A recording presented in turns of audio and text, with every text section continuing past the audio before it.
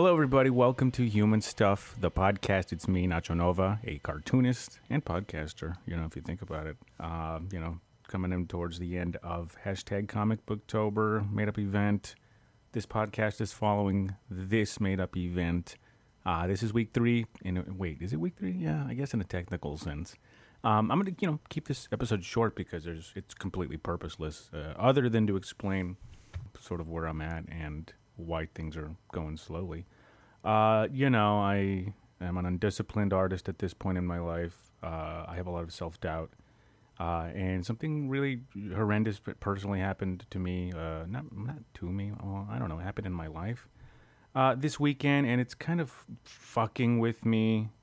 And, I can't talk about it on the show, really, because it's kind of like personal stuff. But I would imagine this to be kind of a mindfuck for anybody, but yeah, I'm not doing too well in real life, which is affecting the project, but, doing what I can to keep this going, folks. Plowing through the last part of the book.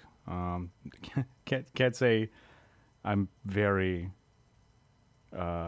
certain about anything moving forward, but I'm do what I can. All right, thanks for tuning in. I mean, God, if this is your first episode, Jesus Christ. Hopefully, they're not going to be out like this, right? I imagine. I hope so.